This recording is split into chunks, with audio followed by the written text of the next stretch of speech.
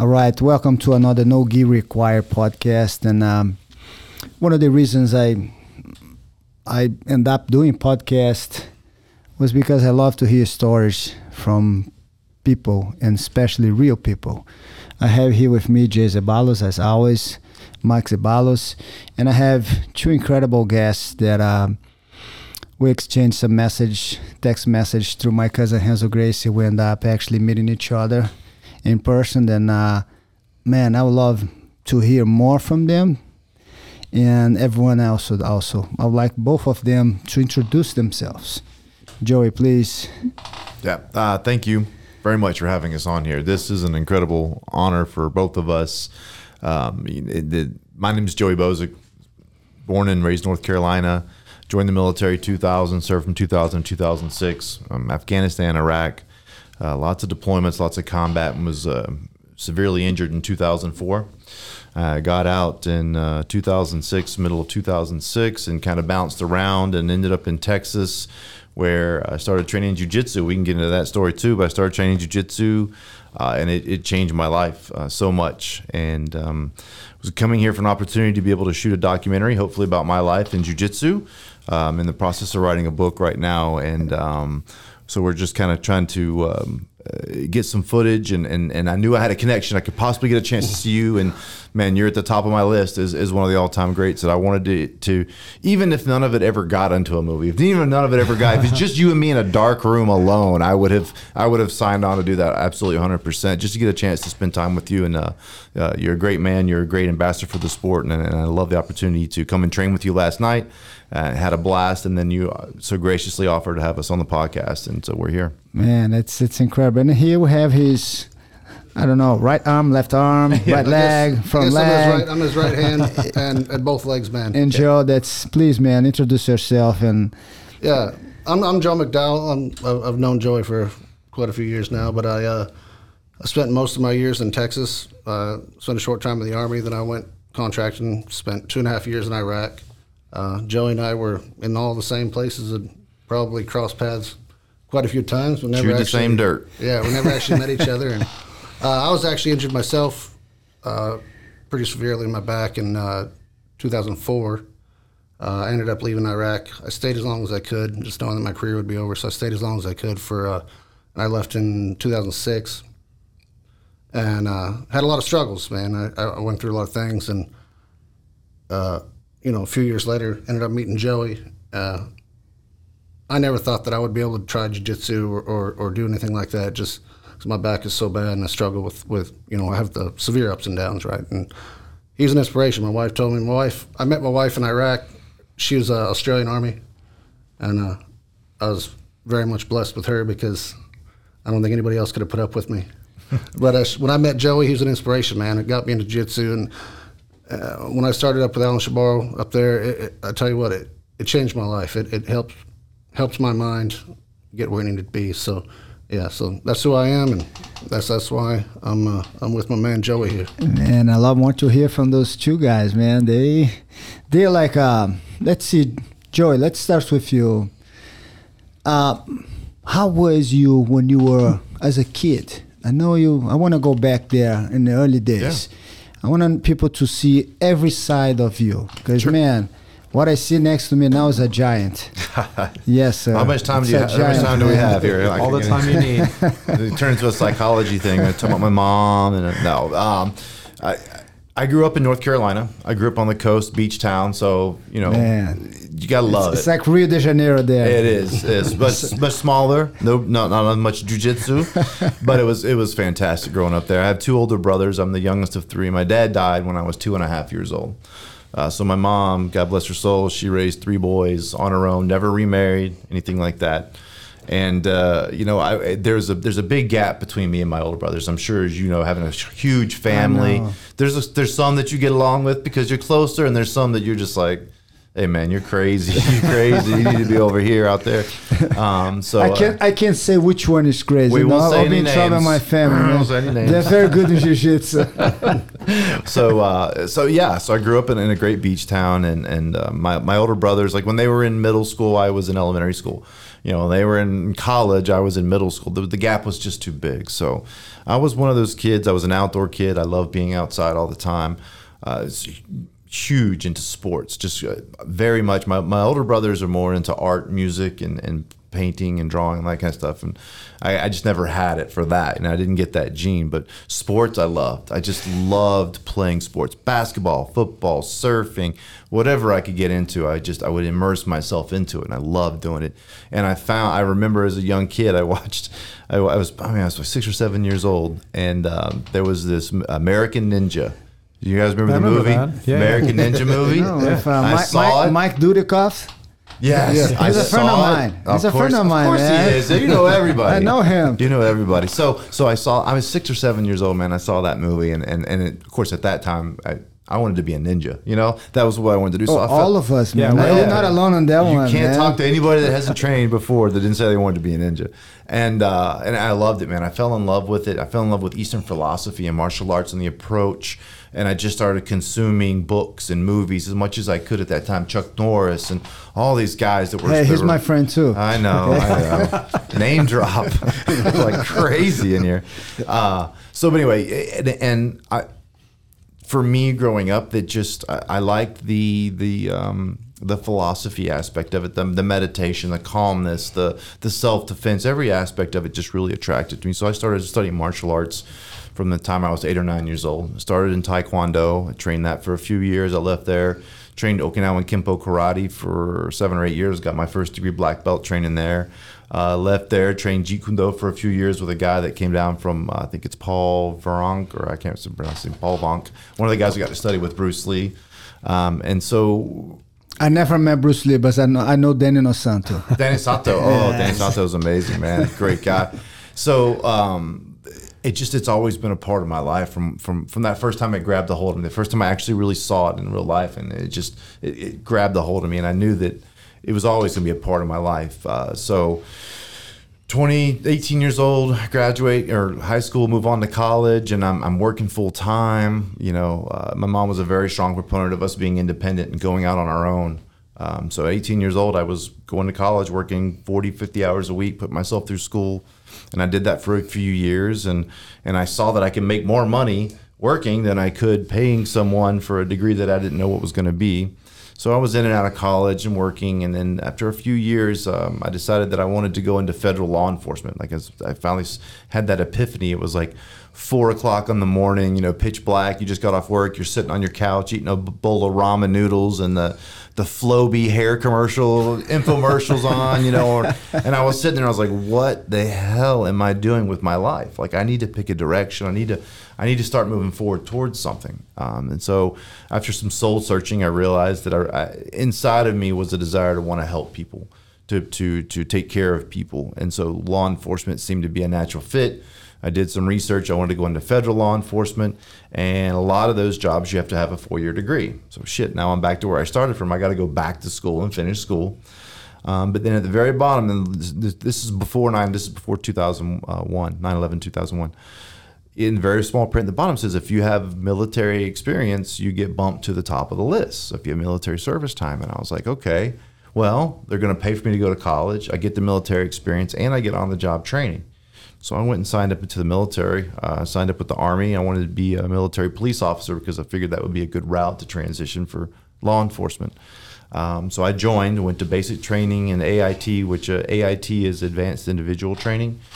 So that basically is whatever your job is going to be in whichever military service you go into, they train you for that job. So I did basic training, which is where they take everybody, they strip you down, they turn you into a soldier or a Marine or a Corpsman, Navy, whatever it's going to be. And then you go through your job training. And then I left there and I went to Fort Bragg, I left there and I went to airborne school. So when you go in and talk to the recruiters, recruiters are notorious for this stuff, right? So I go in and talk to the recruiter. He's like, oh yeah, scored really high on my ASVAB. So he said, whatever job you want to do, whatever you want to do. And I was like, well, I want to be an MP. He's like, okay, cool. So where do you want to go? And I was like, well, I'd like to go to Fort Bragg because it's real close to my home. And he goes, oh yeah, okay, cool, great. He said, we're going to have to send you to airborne school. And I was like, well, what's airborne school? And he goes, oh, don't worry about it. They're going to pay you an extra $125 a month. It's great, man. You're going to have a blast. Don't worry about it. I was like, okay, cool. So I signed the dotted line, went off. So airborne school is where they teach you how to jump out of freaking airplanes, but you don't get to do the cool, like, 10-mile up skydive. No. They drop you out like 1,000 feet, and they actually cut holes in the parachutes to make you go from the plane to the ground faster. Because it was World War II, the guys were jumping out of the planes, they were getting shot down. So like, we have to make it as fast a descent as possible, but as safe as possible. So they actually cut holes in the parachutes. Man, I'll never forget, my first canopy opened up and I was like, I'm dead because there's holes all in it. And you hit the ground like a sack of potatoes. But anyway, so I went to airborne school, graduated, got to Fort Bragg, and literally a month after I got to Fort Bragg was when the planes went in. And I just remember that sense of, oh my gosh, what's going on? And the fear that it struck, and then we didn't know, and I was new into the military, we didn't know what was going on and what to expect. And at that time, we just reacted to what was going on. We had to shut down the post because at that time, Fort Bragg was an open post. You could, if you were a civilian, you could drive through post. Yes. So we had to completely close everything down, which fell on us as military police officers. So we shut the entire post down, and then about a month after that, not even less than a month, maybe 2 weeks after that, they told me that we were loading up when we were going to D.C. So we all got loaded up on, I know I'm jumping around all over the place, but went to D.C. where the plane went into the Pentagon, worked security there, came back, rotated, trained up, went to Afghanistan, did missions there, came home, and then Iraq, and then got injured in 2004 and got out. How was that for you? Like, because in a way I feel similar to you, but at the same time different. Because I born without 4 fingers. Yes. I mean, right from the bat, I have to adjust myself. For me, I never adjust to anything. It is what it is. Right. And in your case, you went to war and then you come back and 2 legs and 1 arm. How is that? Because I'll be honest, I'm so impressed talking to you and seeing you, that spirit that you have, the spirit that you conquer and you realize, man, I have a lot more to live. How is that for you? Because I'm sure a lot of people out there been through similar things as you, a lot less, and they're not able to deal as well as you. When was that click on you that you realized, you know what? I'm young still. You have a daughter, right? 2 kids. 2 kids. Man, I wanna see my grandkids. Yeah. You know what I mean?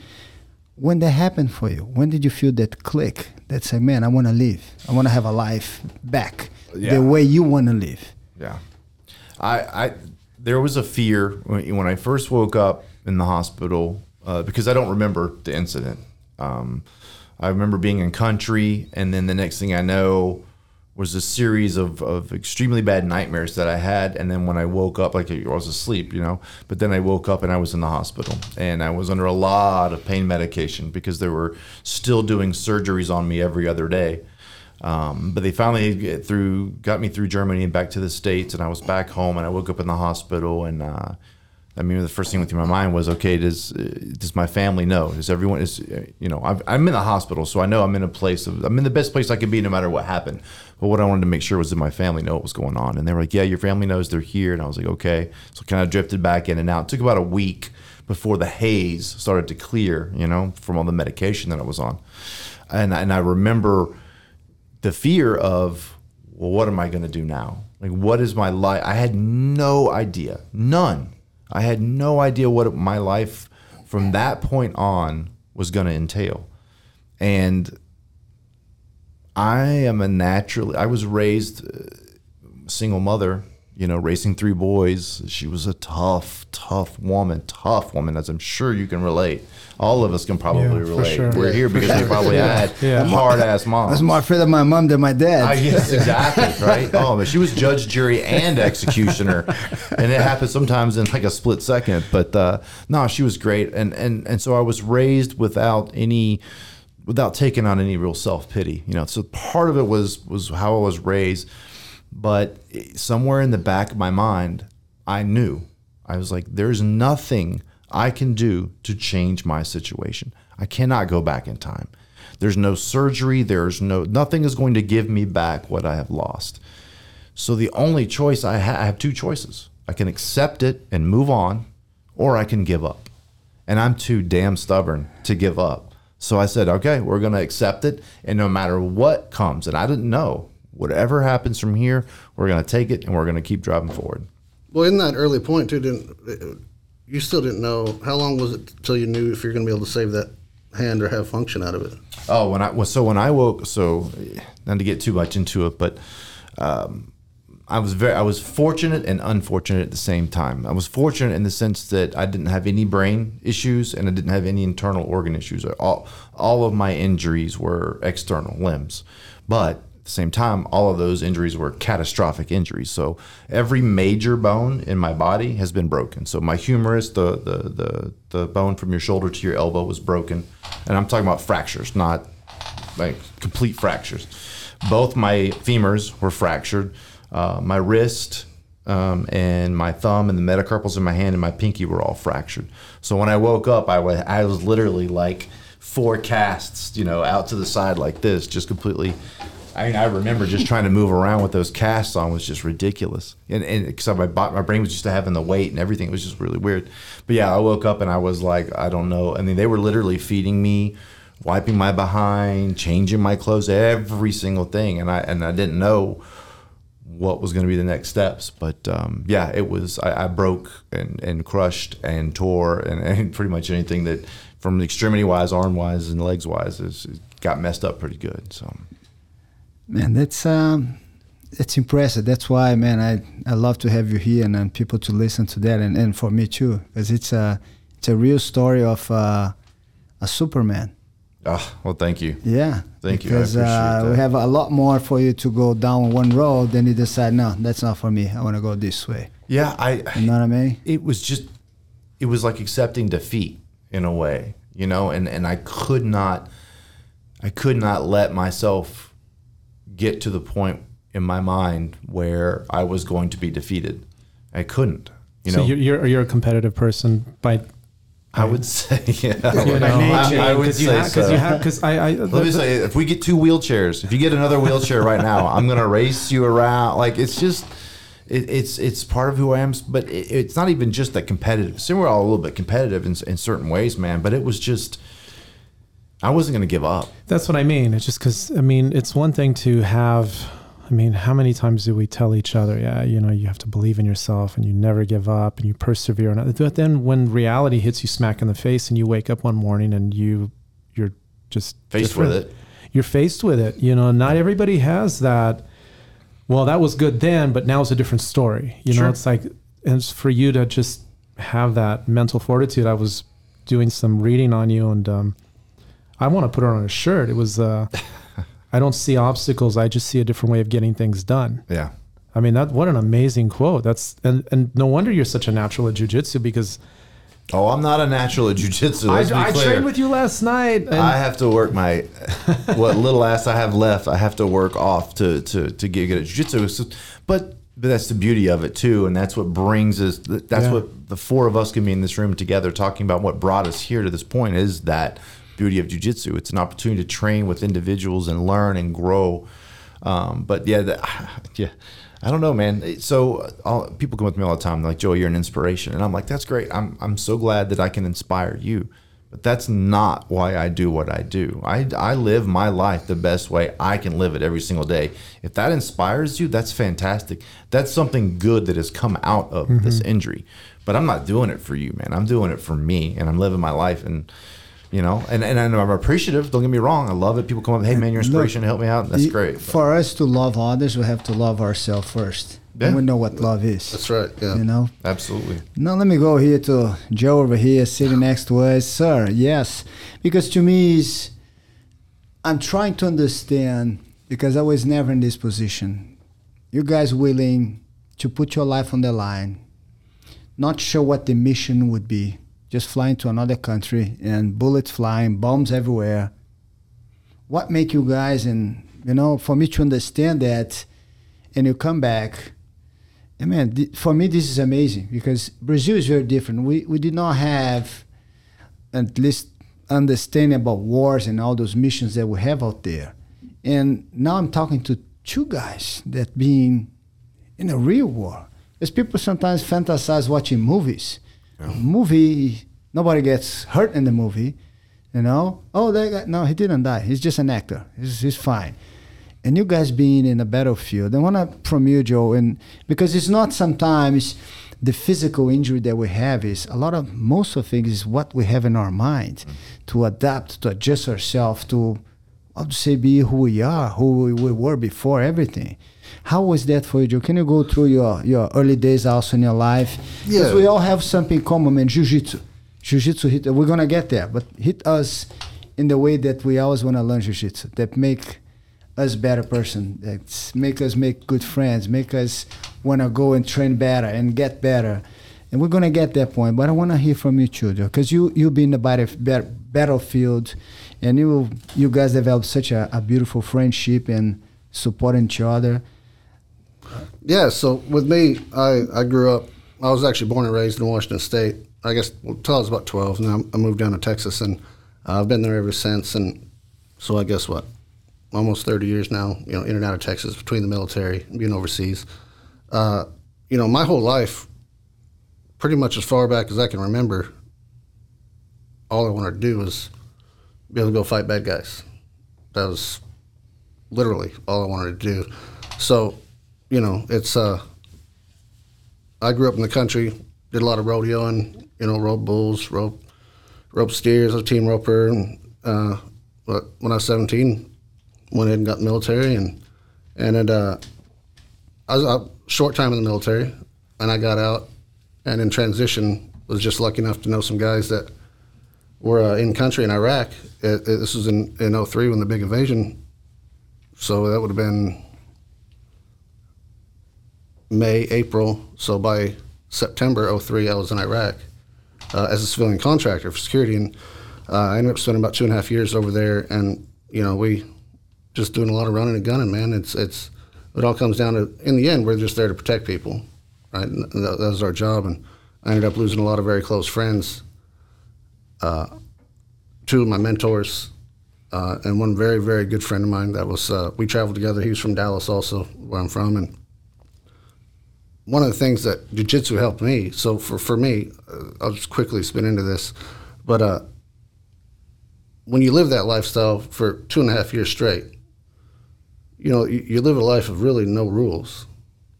It's me against him, or essentially it's just stay alive, right? Your adrenaline is so high every day. And it doesn't matter if you're a damn cook in Iraq, like you can die any day, any time. You don't know, right? So there's so many people in so many different walks of their career or what job they had. It doesn't matter. If you're in a war, in a place where you can die any second, it gets to you. And the one thing that happened that was hard for me is when you work at a high level like that and it gets cut short and it's over in an instant.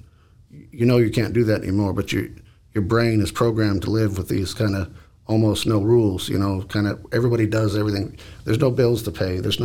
You do your job. That's it. And most of your job is pretty much stay alive, right? And when that ends, it was hard on me. And so for me, that's where jiu-jitsu helped me. And that's where the mental part, there's a lot of broken people that jiu-jitsu can really help. And it helped me tremendously with. Do you think also in jiu-jitsu, because I think when we're in places like that, our friend next to us, it's family to us. That's why I have everyone surround you. It's like, man, I would die for him, he'll die for me. That's for sure. It's that brotherhood. And did you, in a way, felt in a jiu-jitsu school something similar to that? When you come in, you feel that brotherhood, like everyone here is so connected. Yeah, absolutely. That's one of the things that drew me to it. I mean, as a military guy, you always seek out other military guys, which is how I ended up running across Joey, and we just became friends right away. And then he's doing this thing, and it's something that I thought I couldn't do. I watched him do it, and well, I guess I probably need to try this. And because my son was also doing it, I had him in the classes. And you know, one of the things I had dealt with for a lot of years, and I still do off and on, but it's I don't know if you call it an anger or it's a need to feel something, the rush, the adrenaline, and not only do you come in here and in jiu-jitsu you can get that, right? You're gonna battle. You got another guy choking you out. It doesn't matter. You're friends at the end of the day. You slap hands, you go. But in the end, you got a brotherhood. I had one student over here. He was a football player. He was like 6'6". So Andre? Yeah, I don't know, 250. Nobody. That was a monster. And he's no longer playing. He retired, but he's still, man, in amazing shape. He's coaching now. But he said something that the athlete, in that case, as an athlete, he needs that edge. And he could not find anything until he found jiu-jitsu to keep that edge, to keep his mental wellness okay. Yeah, that's just amazing. That was the thing, is like that because we train friendly, but we in a way, man, I want to train with you and I train nice with you, but I want to get you. Absolutely. Doesn't mean I don't like you. No, that's the jiu-jitsu. You know what I mean? That's the idea. We're playing chess with our bodies. Absolutely. And I want to play and do better. But we all want to win. Exactly. and I think in an amazing way, that creates a competition, but in no point is like, I don't like you or not. No, even whoever gets anybody, we laugh about it. You never met. You got me today, tomorrow I'm going to go after you. And yeah, but competition breeds growth, in my opinion. There's stagnation if he's better than you and you're better than me and I'm better than him, and we keep going around and then all of a sudden the next day you're better than me and he's better. You know what I mean? It makes everyone grow and rise to that level, and there's nothing wrong with competition. Competition is great. Everyone, in my opinion, you need competition. Should have competition in their lives. Man, if the day I tell my students, so far so good. So far nobody tapped me in my own school. And I tell those guys, man, don't get me wrong, I train more than you train. Sure. To all my students. I look at my students, man, you train 3 days a week? I'm here 7 days a week. Yeah. I mean, I'm pushing that as far as I can. And that's something that sooner or later is going to happen, which I'm going to be laughing about it. Of course. Don't think that I'm going to like it, but it is what it is. Yeah. But I tell my students, and I train and nice with everyone, but that's the winning mentality. I want to always... Absolutely. And so I think, and plus, I mean, not to switch gears too much, but I think the instructor of the schools, their mentality, their personality, their beliefs kind of bleed down through just a little bit. But they bleed down through the instructors and through down into the students, and that's more of that family environment. That's more of that kind of growing together with each other. Jiu-Jitsu, when my family, when we start understanding what it was everywhere. I was going to Carlos Gracie Sr.'s house to have lunch, sitting at the table, have lunch with him. I mean, I'm leaving jiu-jitsu in a meal. Then I go visit my other uncle, Uncle Helio Grace, Christmas at his house. Then I'm spending Christmas, the whole 40 kids, like kids everywhere. Yeah. But it's our jiu-jitsu conversation, and every conversation is a learning process. Right. And you understanding the philosophy, the mentality, the winning mentality, the learn how to deal with fear. And we grew up, and many times the cousins would go into some waterfalls, and one of them say, "Oh, I jump if you jump." Then you go like, "Man, I don't know, it's pretty high here." Then you go, "Oh, you're not gonna jump? Are you afraid to jump?" "No, I'm not afraid to jump." "Okay, if you jump, I jump." Man, we spent 3-4 hours there until someone jumps. And when one person jumped, the other one said like, "Shit, I have to jump now." But that was us growing up, and we love each other. Yeah, of course. And Renzo, I'll tell something, and Renzo will remember that. We went to a nightclub, and nightclub was nothing happening there, and 2 o'clock in the morning, look at each other. I think I'm going to go back home running. And we're like 5 miles from the house. But we are boots, sweaters, I mean, we're not ready. Then he goes like, "Oh, if you run, I run." Then we're both, my brothers and cousins, driving the car slow on the side, then we're both just running. Because we said, if you run, I run. Then if he runs, I have to run. Yeah. Then here we go on that competitive mentality, which make everyone. But so, and then the bonds that you build. So when you were talking about the family, right? Well, it kind of happened in the military. That translates into the school. Right. Yeah. You know what I mean? That's what I want to say. The lineage comes from the house, and my school is my living room. Yes. I spend more time here than my own house. I can tell when you walk in, there's a comfort not only from you, but also from all of your instructors and students, and everyone's very comfortable. Okay, let's they shake hands and the greetings are passed, and then it's time to train, which is fantastic. But when you were talking about the family environment, there's something that happened in the military that I didn't even realize was going to happen. But when you go through those trials and tribulations, and you share them with other people, where you bleed and sweat together to come to the other side of something, a bond gets built between those individuals. And then what happens from that is, over time and more, it grows into a family. Well, after I got injured and after Joe got injured so quickly, and what a lot of guys and girls struggle with is because instantaneously that family is gone. They're ripped away from their family, but still they have to recover and do what they were taken care of. And then, but even after that, there's still a separation. And then the separation comes and they're lost. What I found and I tried everything after I got out, into football games and meet this star and go to this place and try over here. It took me getting into a jiu-jitsu gym that I found that family again, because we're on the mats, we are training, we're sweating, we are building those bonds over time with each other, and they truly are my family. And then you find the family that best suits your personality, because it trickles down, and then you're like, this is the place for me. And I'm telling you, I can tell you everyone's first name, how many kids they have, pretty much where they live, because I've probably been to their house, and what their favorite jiu-jitsu moves are. You know what I mean? Like, this is how you got to beat this person. It's like, whether you can do it or not, it's a different story. But, it's, and they are, their family. You go through that blood and that sweat. And then putting you put your arm around my neck. I'm not trying to rip your head off. Hey, remember to raise your shoulders, the arm around the neck. Right. Yes. Absolutely. And so, but I'm trusting you, right? I'm trusting that you're going to let go when I tap. And that's huge. It's a big deal. I'm putting my life in your hands and saying, I trust you. And that's where that deep family bond goes. But that's a missing link for a lot of veterans when they come home. They don't find that second family again. That when you find that family, it's like instantly, man, like you feel like a weight's lifted off you. When you leave the gym, you still have your demons to deal with. When you're in the gym, you have your family, and then you quickly realize that your family's there. You can call on your family for help, and getting that helps veterans.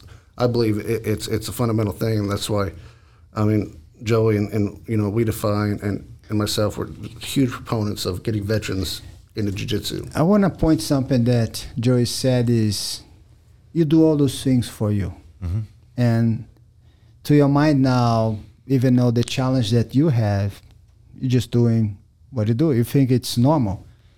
Just to see the amount of level you say today that I'm doing what I'm doing, not to inspire anybody, just to live my life. But just the fact that you're thinking like that, this is something that you already pass in a way of see that as a problem or see that as, I can't do big. No, you're way past that. And that is impressive. That's why you don't notice that. But people from outside, they see you a lot bigger than you think you put yourself into. Oh, well, thank you. No, this is reality, man. Yeah. And this is something that when I got the message from you guys, like, man, please, what an honor for me to have you guys come in here, because you have millions of schools around the world and thousands around our country, and you chose to come in here. I mean, I have to feel blessed with that opportunity to meet you guys and do anything that I can possibly to help you out. I was talking to Jay, and I would really like you to talk, you guys talking about that foundation that you create.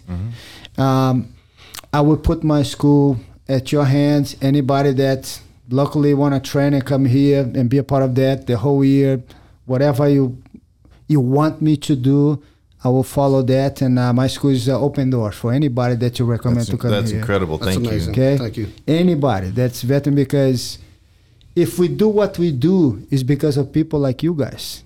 If Absolutely. we have the opportunity to live the life we live, it's because you guys put your life a little bit aside for others. And it's more like an obligation to me. That's the way I feel. No way I can repay what you guys done. That's impossible. But is there anything that I can do, man, you can count me for whatever. Well, okay? I'm gonna tell you this, and I'm sure that Joe feels the same way. There are a lot of people out there who do not understand how good they have it here with the freedoms that they're given just by being born in this country. They take it for Man, granted. I love America. I came from Brazil with no accident. I love the country. I love the country that gives people opportunity. Yes, sir. And no other country in the world, and I travel around the world a lot, will give the opportunity that America gives to people. Absolutely. Absolutely. So when I like people come up to me often, they say, thank you for your sacrifice. Thank you for what you've done. And what I try to say to them and what I really want them to say and what I'm going to say to you is that thank you for being worth it. You know what I mean?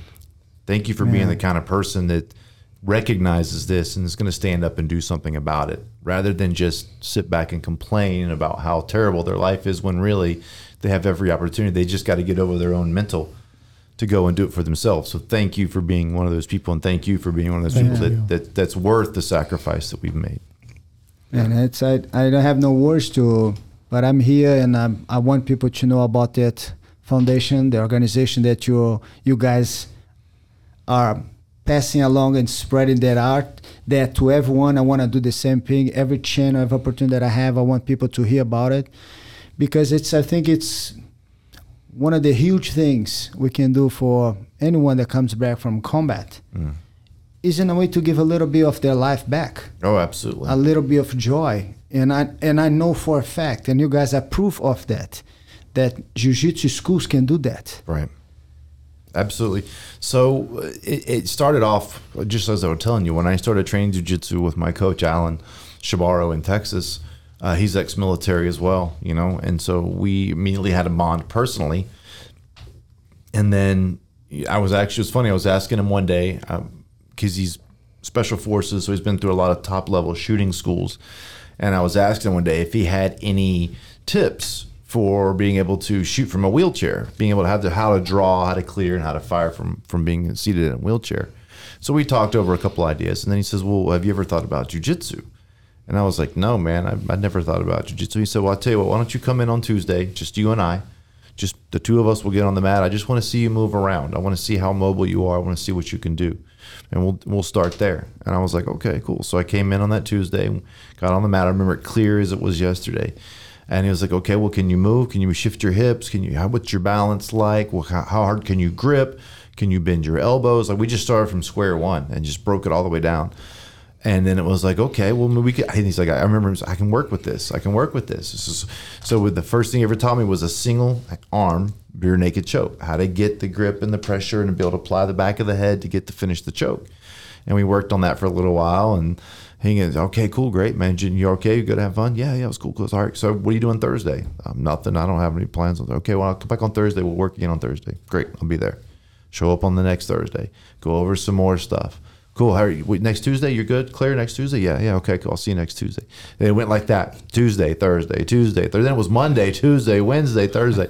And went from that to I finally reached out to him one day and I said, hey, we've been doing a lot of stuff, but I want to see if this stuff will really work. So can I come to your group class? I want to try in your group class and see how applicable this stuff is that we've been working. And absolutely. I want you to. I'd love for you to. And this is what I was talking about last night, man, because I was afraid. I was scared. So I don't want people to think that I wear this cloak and I'm Superman and it's invincible. No, I have the same stuff go through my head that everybody else does. I just choose to face it with a different mentality than most people do. You know, I mean, throw me in the fire, you know, as hard, as difficult, whatever it's going to be, that's what I want. But I was apprehensive about going in and training with these people. They didn't know me and I didn't know how I was going to be treated and received. And I went in and everyone was fantastic and shaking hands and very pleasant. And then when the clock started, that was it. They put it on me, man. Like I was getting tapped out every 15, 30 seconds. I mean, tap, you know, all mistake, tap, you know. You tell me something that I remember as a kid. Some people look and because I don't have the fingers, they treat you like, oh, I'm sorry. And how is that for you? How you feel like people treat you like? It upsets me. That's exactly how I used to feel. It's like, what do you mean? It's like, sorry for what? You know, and if I'm sorry, I'll be home not doing anything. Right. You know, but in the gym, we don't feel sorry for him. No, we're having choking out. And that's okay, Bo. But that's so part of that loss and part of going through that recovery. This is real love. Oh, absolutely. You know, because we know that we're doing good for each other. Yes. that's the real thing, and you are aware of, and you put up with, and okay, you gotta choke me again because I'm gonna keep coming back at you. Damn right. And that's, to me, it's respect. Exactly. I respect you enough that I'm not going to take it easy on you because you may have a different body than mine or mental state than mine or whatever the case may be. So yeah, man, they put it on me hard, like just, and then at the end he was smiling and you're just so great to see you here. It's fantastic, man. Keep up the good work. And I'm like, good work? What the hell? And it just made me more, I don't want to say angry, but it was what you were talking about, that competitive fire and spirit, right? That just burns inside and you just, yes, I want more of this. I want more of this. What can I do to make myself better? And so that's where, and then the foundation just kind of grew from that. It became this idea that we could bring in these veterans, these combat disabled veterans, both physical and mental, bring them into a gym local to where they are, and get them into a place where they're training not only for themselves, where they're the competitiveness, the fire, the physical benefit, the mental benefit. You know, we're talking about, you said one of my most favorite analogies that I use for jiu-jitsu is that you're playing chess while you're wrestling. And you just said that earlier. It's like you're playing chess while you're being physical.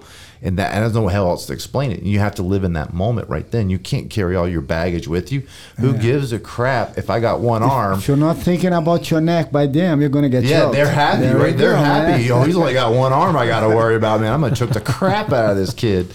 But like I said, it comes back to respect. And once I saw, and then so within the diversity of a school, you have teachers, lawyers, policemen, actors, actresses, all walks of life. Everything. And they're in here. Tell me a profession I have here. Oh, ever. All of anything. them. All of them. And it's everywhere. So one of the big things, they call it the military civilian divide. One of the big things is that the military people were coming back, transitioning out of the military, and their argument was that the civilians didn't understand. You don't understand what I've been through. You don't understand what I've seen. Rightfully so, but they were using that as a barricade, and there was no back and forth. So they weren't integrating back into society properly. Now, when they hung out with other military people, it was great. You're always happy. Always You're with happy. your people, you know. But you weren't with someone that you had built that bond with. We were talking about earlier. You haven't built that bond, and jiu-jitsu did that. So now you're in there, and you're doing what's good for you, your body, physically and mentally, but you're also putting yourself out there and meeting people and going through these trials and tribulations with these other people that are regular people. And now you're going to your friend's house and you're hanging out and you're having beers and you're talking about, you're watching the UFC fight, even though he's an elementary school teacher or whatever it may be. Or you're talking about jiu-jitsu at every single meal you go to or whatever. There you go. You can always pick the jiu-jitsu people out because they're always talking about jiu-jitsu. I never, in 50 years on the mat, I never met anyone that start training jiu-jitsu and not become a better person. Oh, yes. Happier, healthier, making friends. I think jiu-jitsu balances in a way that we're not becoming Superman, we just become normal. As we go through the life ups and downs that we are not in a normal stage, jiu-jitsu just level you up. Yeah. And you notice that everybody around you in jiu-jitsu are on the same level of you are. That's why, in a way, we understand each other. Mm-hmm. It's almost like a jiu-jitsu language. I understand everything that you're saying with the coming back, all the struggles.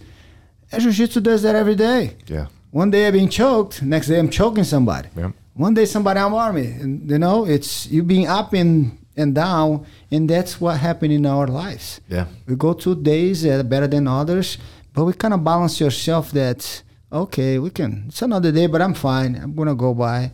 Yeah, and if you can come in the gym and you can do the things that you do in the gym and learn, then the other things in your life seem to be smaller and not as big of a deal, you know? And so the foundation, what we saw was this is a good template. We can take this and we can help other veterans out. So if there's a twofold part to what the foundation does. There's the schools and then there's the veterans, students.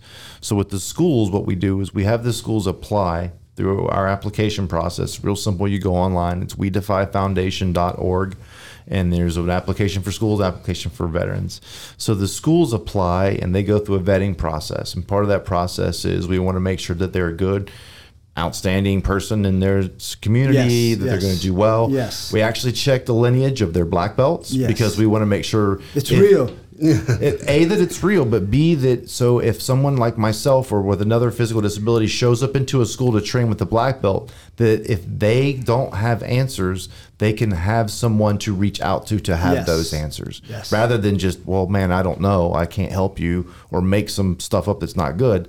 Hey, I don't know, but my instructor is someone I can reach out to. And having that lineage has always been very important, not only within the sport, but also with what we're trying to do. And I think it is important to carry it on and recognize it, and it is a benefit. So the schools apply. Once the schools get approved, they're sent a banner and a certificate that they place in their school, and then they go onto a national list that we have. And then so that's that side, and then the other side is the veteran will apply, and if the veteran meets all the qualifications for the application, they get awarded a 1-year scholarship. It's 1 year long, but it's 6 months and 6 months. So and I like this because it holds the veteran accountable.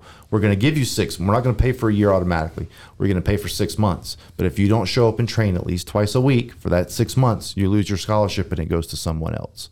So it puts more onus on the veteran to show up. People that really want to change their life. Yes, absolutely. Well, so the veteran applies, and then we match them with the school in their area that was already been approved, so we know everything's good to go. And then once they meet and everything's good, they check out and the student says, yeah, I want to train here, then we send the school the tuition check. I would say one and thing to you. My school, I don't want to see any money. Okay. Whatever people come here, you donate that to somebody else that needs in other areas, not my school. But thank you Right very here much. It's amazing. It's something that I need more people like you here. Oh, thank Understand? you. Like both of you guys, which will be so inspirational for a lot of people here to understand and see life with a different prospect. Yes, sir. You know One what I thing, mean? one thing I feel like is where we defy is different is where Alan and Joey and all of us, the mindset of veterans don't need free stuff thrown to them. That's not going to make them happy. It's not going to fix anything.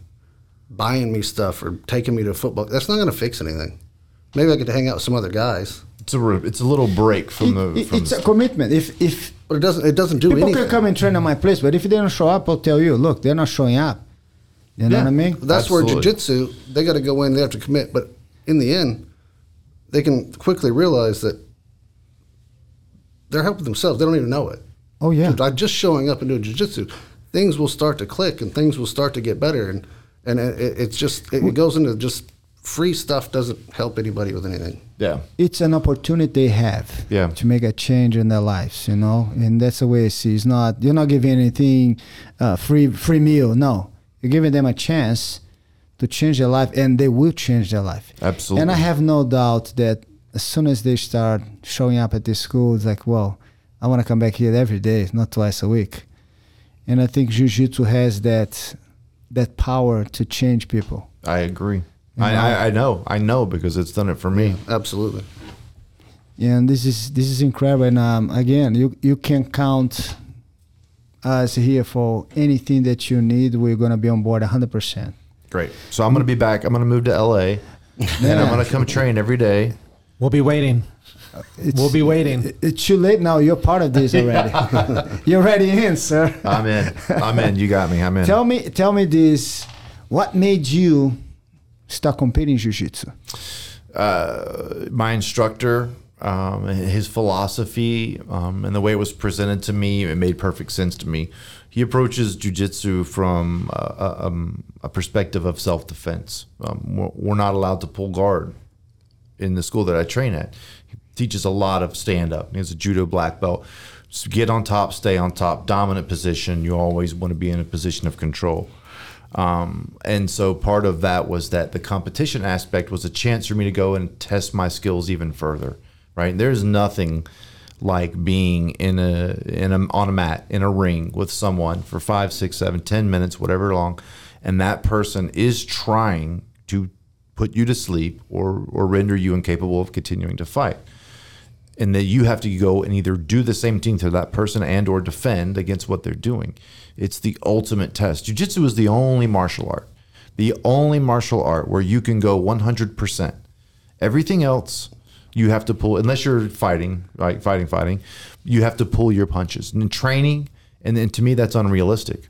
I don't have a full sense of self-defense if every time I'm punching or kicking, I'm pulling my punches, because what happens through the military, they teach us that you train as you're going to fight. So everything we do, every time you squeeze the trigger, we're firing a round down range. It's real. We got to live it.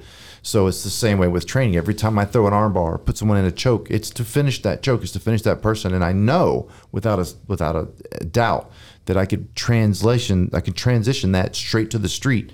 And if I had someone in that position, it's going to work. Whereas with other martial arts, you don't get that. And so competition was the next level. First it was, okay, let's see what you can do. Then it was, okay, let's see if what you can do can work against other people.